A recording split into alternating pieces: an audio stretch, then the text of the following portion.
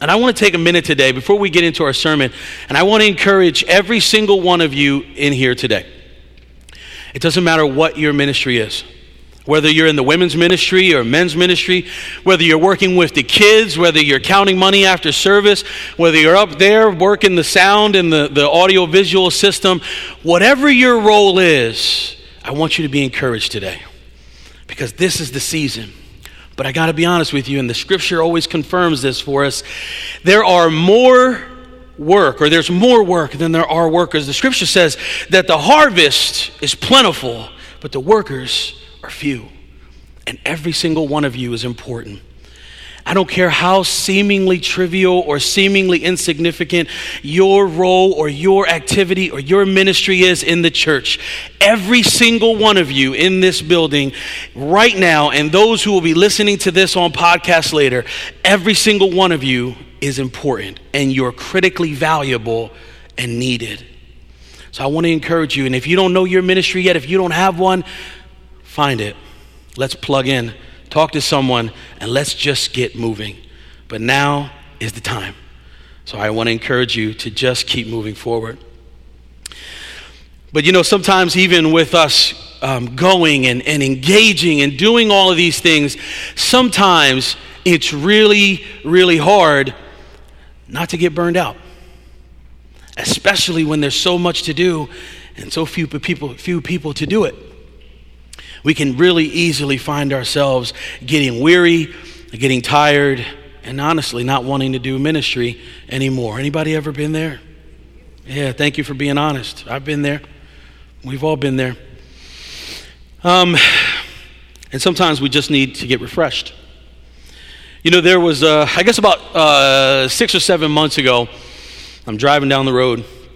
I was probably going into New Jersey. I do a lot of business in New Jersey, throughout New Jersey, and I felt some shaking in my steering wheel, and I just thought it was the road. Sometimes a lot of these roads are just not that great these days, and you get a little shaking in your steering wheel, and so I ignored it. A month went by, shaking still happening. It ain't the road now, right? It's still going on. So the steering wheel shaking more and more, and I ignored it more, and I ignored it for about 3 or 4 months. And before I knew it, I'm really shaking like this as I'm going down the highway. Yeah. And so I wasn't paying attention to my maintenance of the vehicle. I was just ripping and running, so busy. So I eventually took it into the shop. I almost broke down. I'm telling you, it got really serious. And when I took it to the shop, turns out that I had to get both wheel bearings replaced on both tires, front tires. If you're not a gearhead, don't worry about it. If you are, you know what I'm talking about, but it's okay. Don't get caught up on the bearings. And so I realized I needed to get a tune-up. I needed to make sure that my maintenance was done. And isn't that like with us in ministry? That sometimes we get going so fast, so hard, so much that we neglect our own maintenance. We neglect our own physical maintenance. So I know we surely neglect our spiritual maintenance and our spiritual tune-ups. That's just like us in the faith. But there was actually someone who was actually in the Faith Hall of Fame, a guy named Abraham, who also, this great man of faith that we read in the scripture, who also needed a regular spiritual tune-up. And we want to talk about Abraham a little bit today, so if you want to get ahead of me a little bit, you can open your Bibles to Genesis 15. We're going to read from there here in a moment. See, Abraham was the great man of faith in the scripture. He's spoken about so much, not only in the Old Testament, but even in the New Testament, he's spoken about quite often because faith was accredited to this man. But Abraham too needed a spiritual tune-up. Abraham had moments in his life where he didn't always have this perfect confidence in what God was speaking to him and what God was saying to him in his life. And quite honestly, Abraham wondered if God was even guiding his life at all at times in his journey. Now, it may seem strange that someone like Abraham would have these ideas, these thoughts, these questions of doubt in his mind, considering everything that Abraham had experienced. At this point in Scripture, again in Genesis 15, we see that Abraham has gone through great lengths to save his nephew Lot. He has fought battles. He has defeated kings. He has gone through a lot. He even got blessed and was encouraged by the priest king Melchizedek. But perhaps this is a good reminder for us. As we examine this scripture, Melchizedek gives him this encouragement and he receives these spiritual tune-ups from God. Perhaps this is a reminder for us that as awesome as Christmas Eve service and the Sunday Easter service are, if you're only attending on those special holiday services, you're going to find your faith growing short very quickly. We need a regular and more frequent tune-up, and that's the importance of the Sunday fellowship every single Sunday. Shouldn't be minimized, shouldn't be trivialized. This is why Sunday worship service, corporate service, is so vitally important to our faith and belief as Christians. So our tune-ups is just much more than the occasional Sunday service. Let's turn to our scripture real quick. We're going to read, I like to read little chunks of scripture. It's not just one or two. You know how I like to dig into the word. So go ahead and open your Bibles. I'm reading from the New American Standard Bible. Whatever you have is just fine. The Pew Bibles are NIV. We're going to read Genesis 15, verse 1 through 17a. I want to pray real quick before we get into that. Let us pray. Dear Lord, we thank you this day, Father, for the amazing work that you continue to do. God, that we have this blessed opportunity to simply be a character in your story, that we could be a piece in your puzzle, Father, and that you could use us for your great work and purpose. God, we pray today that we simply hold on to your promise. We hold on to your covenant, God. And as we do, may we lift you up and bless you. We thank you this day. We thank you for the reading and revelation of your word. And the people of God say, amen. All right, again, Genesis chapter 15. I'm going to start in verse 1. We're going to go all the way to verse 17. And then like we normally do, we're going to pick out some nuggets from this scripture and some points of application that I hope will bless you today. All right, so let's start in verse 1.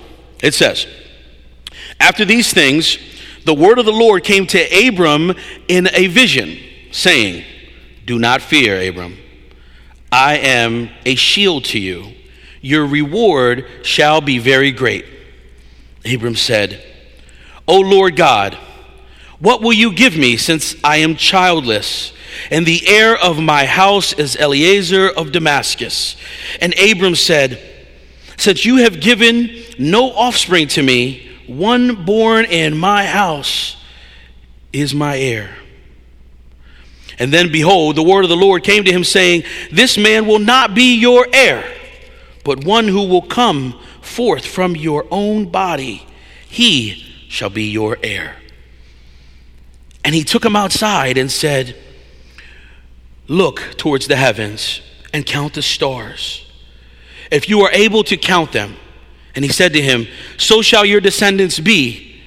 Then he believed in the Lord, and he reckoned it to him as righteousness. And he said to him, I am the Lord who brought you out of Ur of the Chaldeans to give you this land to possess it.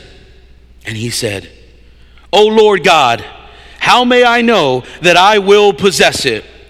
So God said to him, bring me a 3-year-old heifer, a 3-year-old female goat, a 3-year-old ram, and a turtle dove, and a young pigeon. When he brought all these things to him and cut them in two and laid each half opposite each other, but he did not cut the birds. The bird of prey came down upon the carcasses, and Abram drove them away.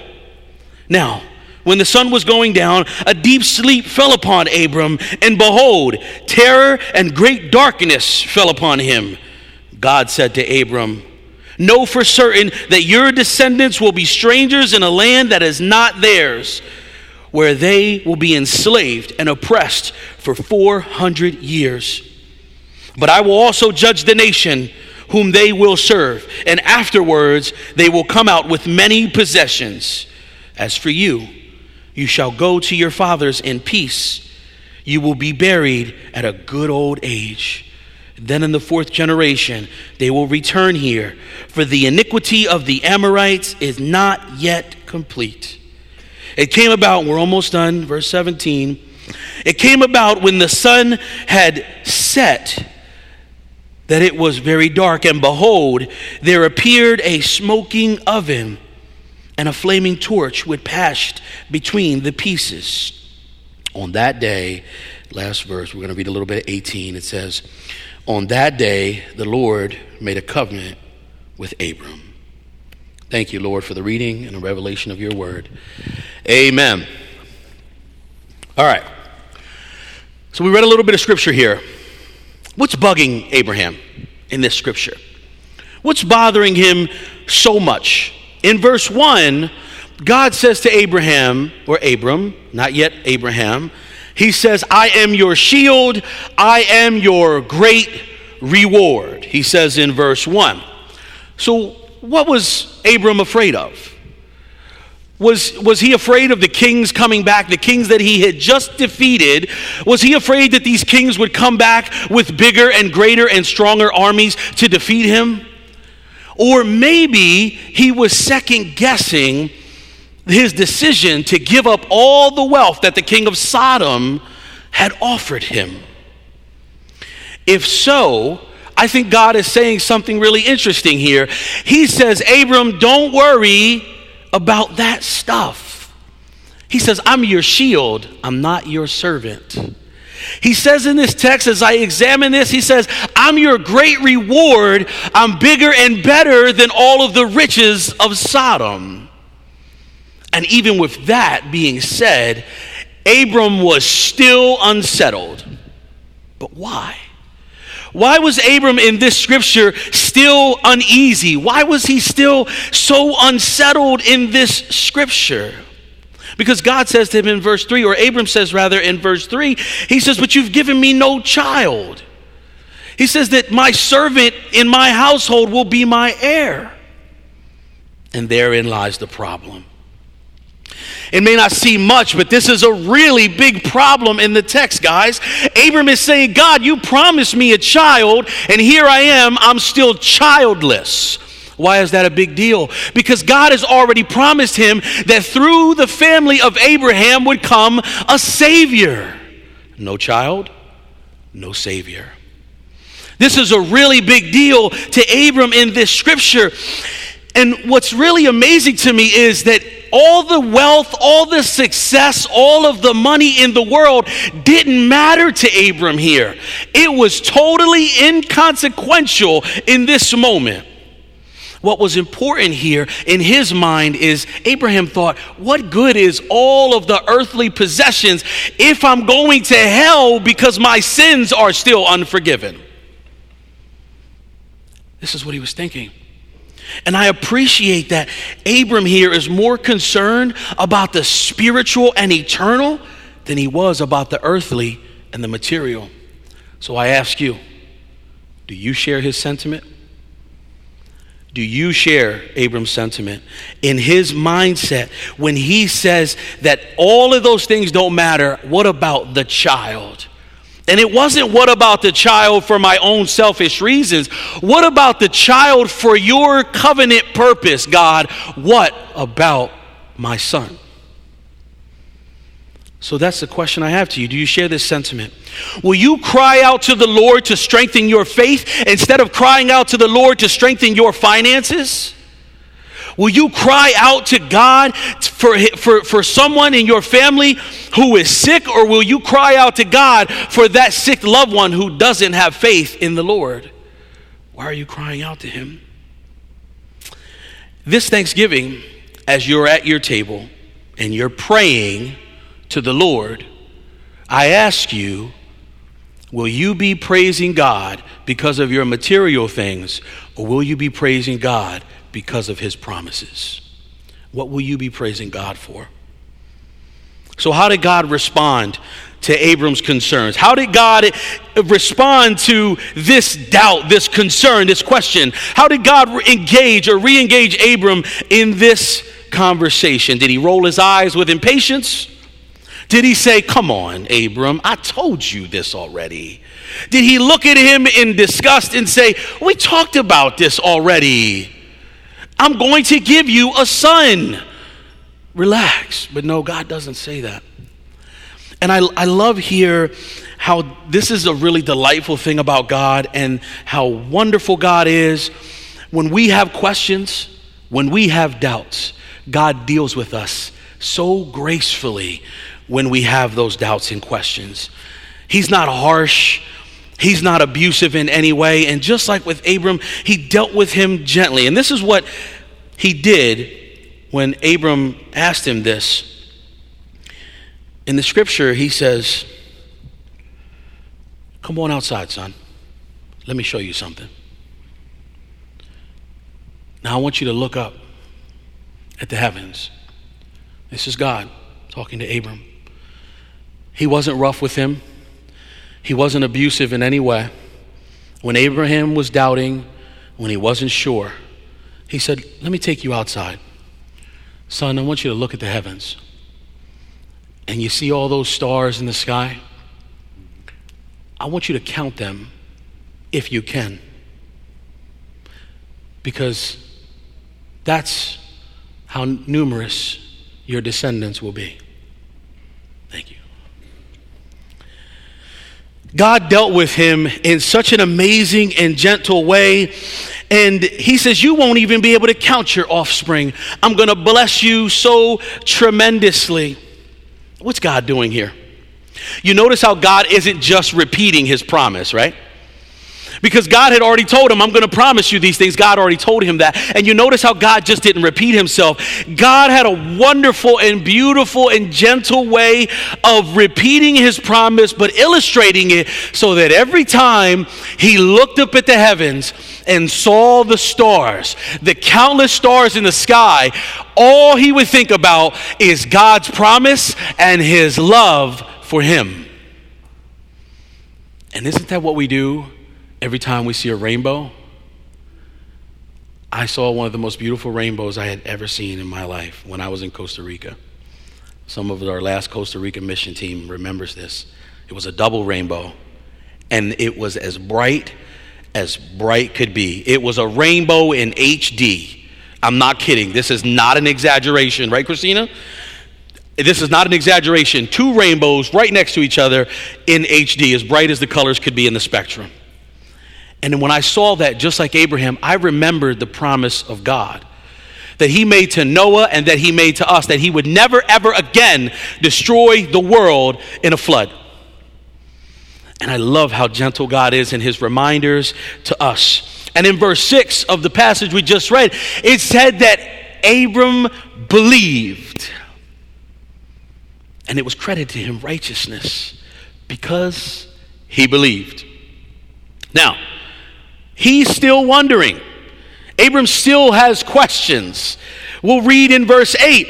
He says, because he's asking him now about the land. You see, listen, in Genesis we read about 3 promises. We read about the seed, the land, and the blessings. So here Abram is asking him, he already asked him about the seed, and so now he's asking him about the land that God has already promised.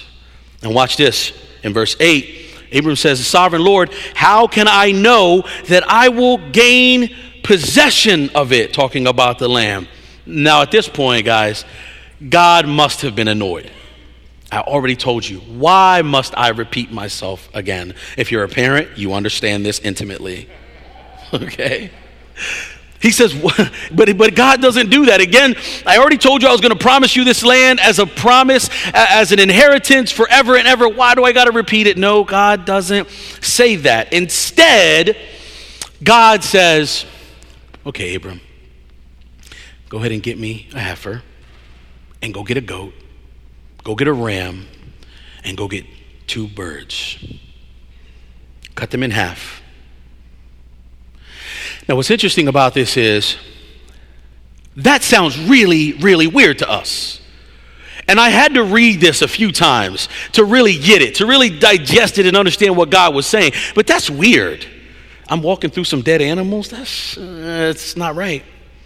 But what God was saying in our terms today is God was saying, listen, I'm so serious about what I'm saying to you, and clearly you haven't gotten it. So let me tell you how serious I am. I want you to go get yourself a lawyer, because this business that I'm discussing with you is so serious, I need to put it in writing so we can get this contract on paper. This is how serious God is, and this is the modern day equivalent. But see, back in those days, they didn't have lawyers and contracts and those sorts of things. Back in those days, the custom was for two people coming into a business agreement was to walk in between the halves of an animal that was killed. And see, what that symbolizes, it's saying that as I'm walking through, as you and I in partnership are walking together in between these animals, what we're saying is that if I break this covenant with you, if I break this covenant, may I too be like these animals split in half. Serious business. As soon as he does it, I love this. And there's some real life application here. The minute he does this, the scripture says, a bird of prey came down to claim what he had just split in two. It doesn't say what kind of bird. Could have been a vulture. Could have been anything, right? But it says a bird of prey came down to try to claim what he had just laid down. Beloved, that is our life with the devil every day. That is what the devil tries to do every moment of every day of our life. Let me give you an example. Right now, how many times since I've started speaking has your mind been distracted? I'm being real. Yes, the devil is at work, even right here in this room. His aim is to distract you. See, Abraham was about to get into the business of this covenant signing with God. And so what does the devil do? The devil comes down to try to distract you and take what God has given you. And it's exactly what happens to us every day of our life, especially when God's trying to do a work in your life. You see, the minute you work for God and try to sign this covenant, this agreement with God, you best believe it's going to make you an enemy of God, or of the devil rather, very quickly. And he's going to come after you. That's his whole goal, is to distract you. But what does Abram do? Come on, get out of here, shoot! He gets them away and off they go. Are you fighting against him? And are you trying to shoo away the distractions of the devil every day in your life? Or are you going to let him pick at what you were trying to lay down before God?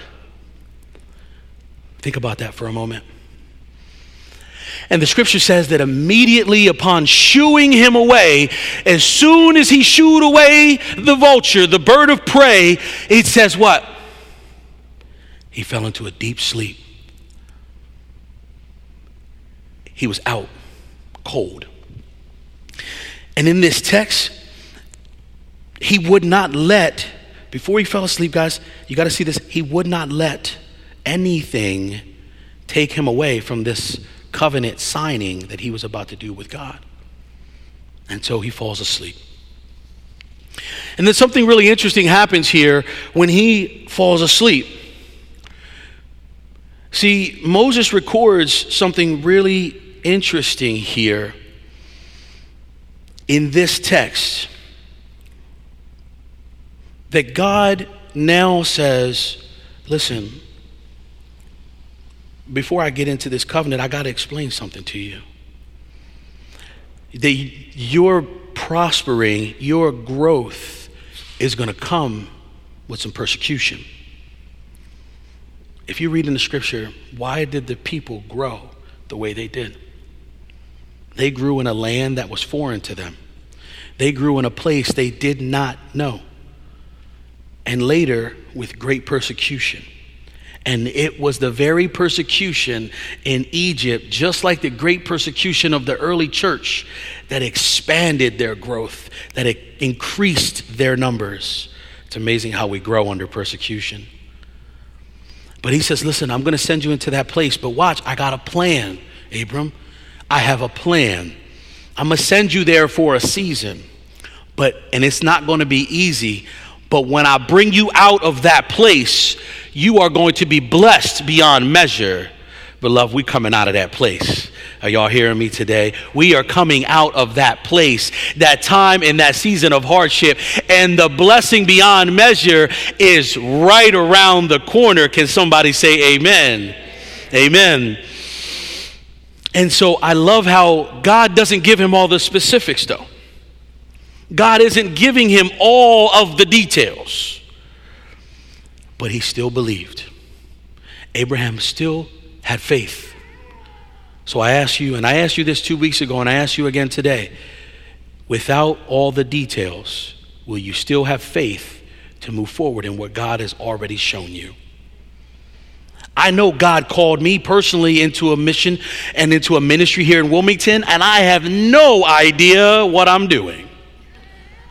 But I know that he called me to walk, and so I just walk in faith.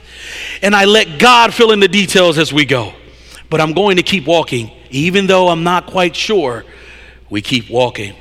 And isn't that how God deals with us? That he prospers us most when we don't have all the details and we're just going. We don't know what's around the corner. We don't know what's to the left or to the right, but we keep going. And it's amazing how if we operate in love and in faith, God blesses us abundantly. I didn't say there wouldn't be trouble, but I did say he would bless you. So with all of this, one thing is very clear. Just like God promised Abram, he's promising us today. That he promises, guys, listen to me carefully, he promises to be with us. He ensures it, that he will be with us. And he promises that his children will have an end that is beautiful and blessed. And what do I mean with an end? Because listen, death can't hold us. And so as children of God, even in death, he promised us a good ending. He promised us that we would receive the glory and the riches of heaven if we would just have faith. Okay, maybe that one doesn't strike you. So let me give you a different one. Think about for a moment the darkness that the disciples had to endure on Good Friday. Think about it for a moment. That was not a very promising day for them.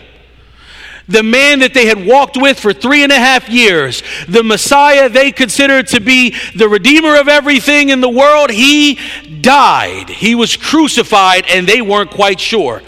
They didn't know what tomorrow was going to bring, but the horror of Good Friday gave light to the brilliance and the beauty of Easter Sunday. Somebody say amen, amen. Because it happened because he promised it to be so. In the same way God promised Abraham for it to be so. Will you hold on to what God has promised you to be so? Even in your darkest hour. Some of you right now might be in a dark place in your life. But will you hold on to the promise that God has given you? Will you be reminded when you look up at the stars that God has promised to be with you, and that God has promised that in the end, you will end well? Will you hold on to that? But God isn't done yet. God actually wants to put an exclamation point on this promise. Now God finally appears to Abram in the vision. And God appears in a really interesting way, and I wasn't quite picking up what he was putting down when I first read this scripture. But it says that God appeared in some of your texts say a flaming stove or oven, pot, whatever the context is. God appeared to him in this flaming pot and with the torch. And the scripture tells us that almost like an Olympic torch procession, that this pot and this torch were just proceeding along by themselves in between the carcasses. Now, some people would argue, and the scripture is clear, that maybe Abram was holding the torch. Beloved, he was asleep. Abram was asleep, seeing the presence of God in his sleep in a dream. He was seeing God do this. And what I love about this is, as God puts an exclamation point on this covenant promise to him, what God does not say is you have to keep your nose clean and that you have to behave yourself in order to secure heaven. He doesn't say that. He doesn't say that at all. No, what he does say is, I sent my son to secure heaven for you. That's the covenant. Again, all you have to do is believe in him. That's it. He says, I'm going to do all the work. All you have to do is believe in him. I thank God when I read this scripture that this is a one-sided covenant. You see, you guys got to catch this. God just made a business arrangement with us. He made a deal with us. But notice how Abram was not involved in carrying the pot, carrying the torch. Abram wasn't involved in any of it. He was asleep. God said, this is a one-sided covenant. I'm going to do it all. All of this is on me, says the Lord. This is my covenant. All the work is on me. I take all the obligation. I take all the responsibility. Here's the good news. You're the benefactor. Amen. Someone can say amen to that. You will receive all the benefit. You don't have to do a thing. That's why I put you to sleep. Let me do the work. See, some of y'all need to go to sleep so God can do the work. Okay? Because y'all got your hands too busy in it. Go to sleep for a little while. Let God do the work. No, but listen, God's saying, listen, this is a one-sided covenant. This is mine. I will do the work. All you have to do, one thing, believe. Believe. Because your works won't do it. None of your efforts, none of your tithing, none of that will do it. Believe. Have faith. Believe in me that even in your darkest hour, you will believe that I will do what I said to you that I would do. Or will you lack in the fellowship? Will you forget your spiritual tune-ups every week? And will you fade away? But God says, believe in me. Because it's through his covenant blood, through the sacrifice of Jesus' covenant blood, guys, that we have forgiveness. So what did we learn today as we close? I want to recap this with a couple points. And if you're taking notes, here's probably where you want to jot down these final points. These are your take-home notes and something maybe you want to pray about this week. See, we learned together this morning that even people with great faith, someone like Abraham, a man of such tremendous faith written about through all of Scripture, even someone like him had questions. He had doubts. I expect that all of us would as well. When we're not sure, when our money gets a little funny, change is a little strange, your kids ain't acting right? You have doubts. You have questions. God, will you be with them? God, will you save them? Lord, you promised me this. What are you going to do? Those doubts and concerns are natural, but we need regular spiritual tune-ups that only God can provide in this corporate relationship that we have together. And then if we don't get it, I can assure you, like so many others, you'll probably abandon your faith pretty quickly. So you need a spiritual tune-up. So continue to come and fellowship, not only with us, but come and fellowship with God in your own private time, in your own prayer closet. Please come in this covenant relationship for regular tune-ups with God. We also learned today that being close to God means being an enemy of Satan. And that everything you do every day, he is going to try to distract you from doing what God is calling you to do. Mainly two things: to love and to serve. Think about those two things. Those will, if you address those two things in your life every day, think about how much your life will change. To love and to serve. And his whole goal is to keep you angry and selfish. That's his goal. But will you shoo away the enemy the way Abram did, or will you just let him feast on your life? Finally, You know, it's foolish for us to make decisions based on emotion. See, Abram in the story, the scripture says he was terrified. He was filled with great fear when he had that vision. But notice in the scripture, God was with him. And so despite his emotions, Abram made a decision to continue to stay there, stay in, and stay engaged with God. Far too often, our emotions can and often do mislead us. Our emotions can cripple us. But here we have to learn that foolish decisions come by making our faith decisions based on our emotions. But Abram didn't. And he was a great example for us that even when we're feeling low, when we're feeling sad, when we're feeling weak, when we're feeling not so great, that we don't make our faith decisions based on our feelings because they're temporary. And greater is the joy of tomorrow. All right, finally, I want to point out this, and then we're done. We're going to pray, and we're going to get out of here. God is going to bring us back. If you're in a dark place right now, if your faith is unsure, if you're doubting, if God is taking you through a season right now where you just have a lot of questions, I just want to encourage you today to remember that he will bring you to the light of the joy of heaven.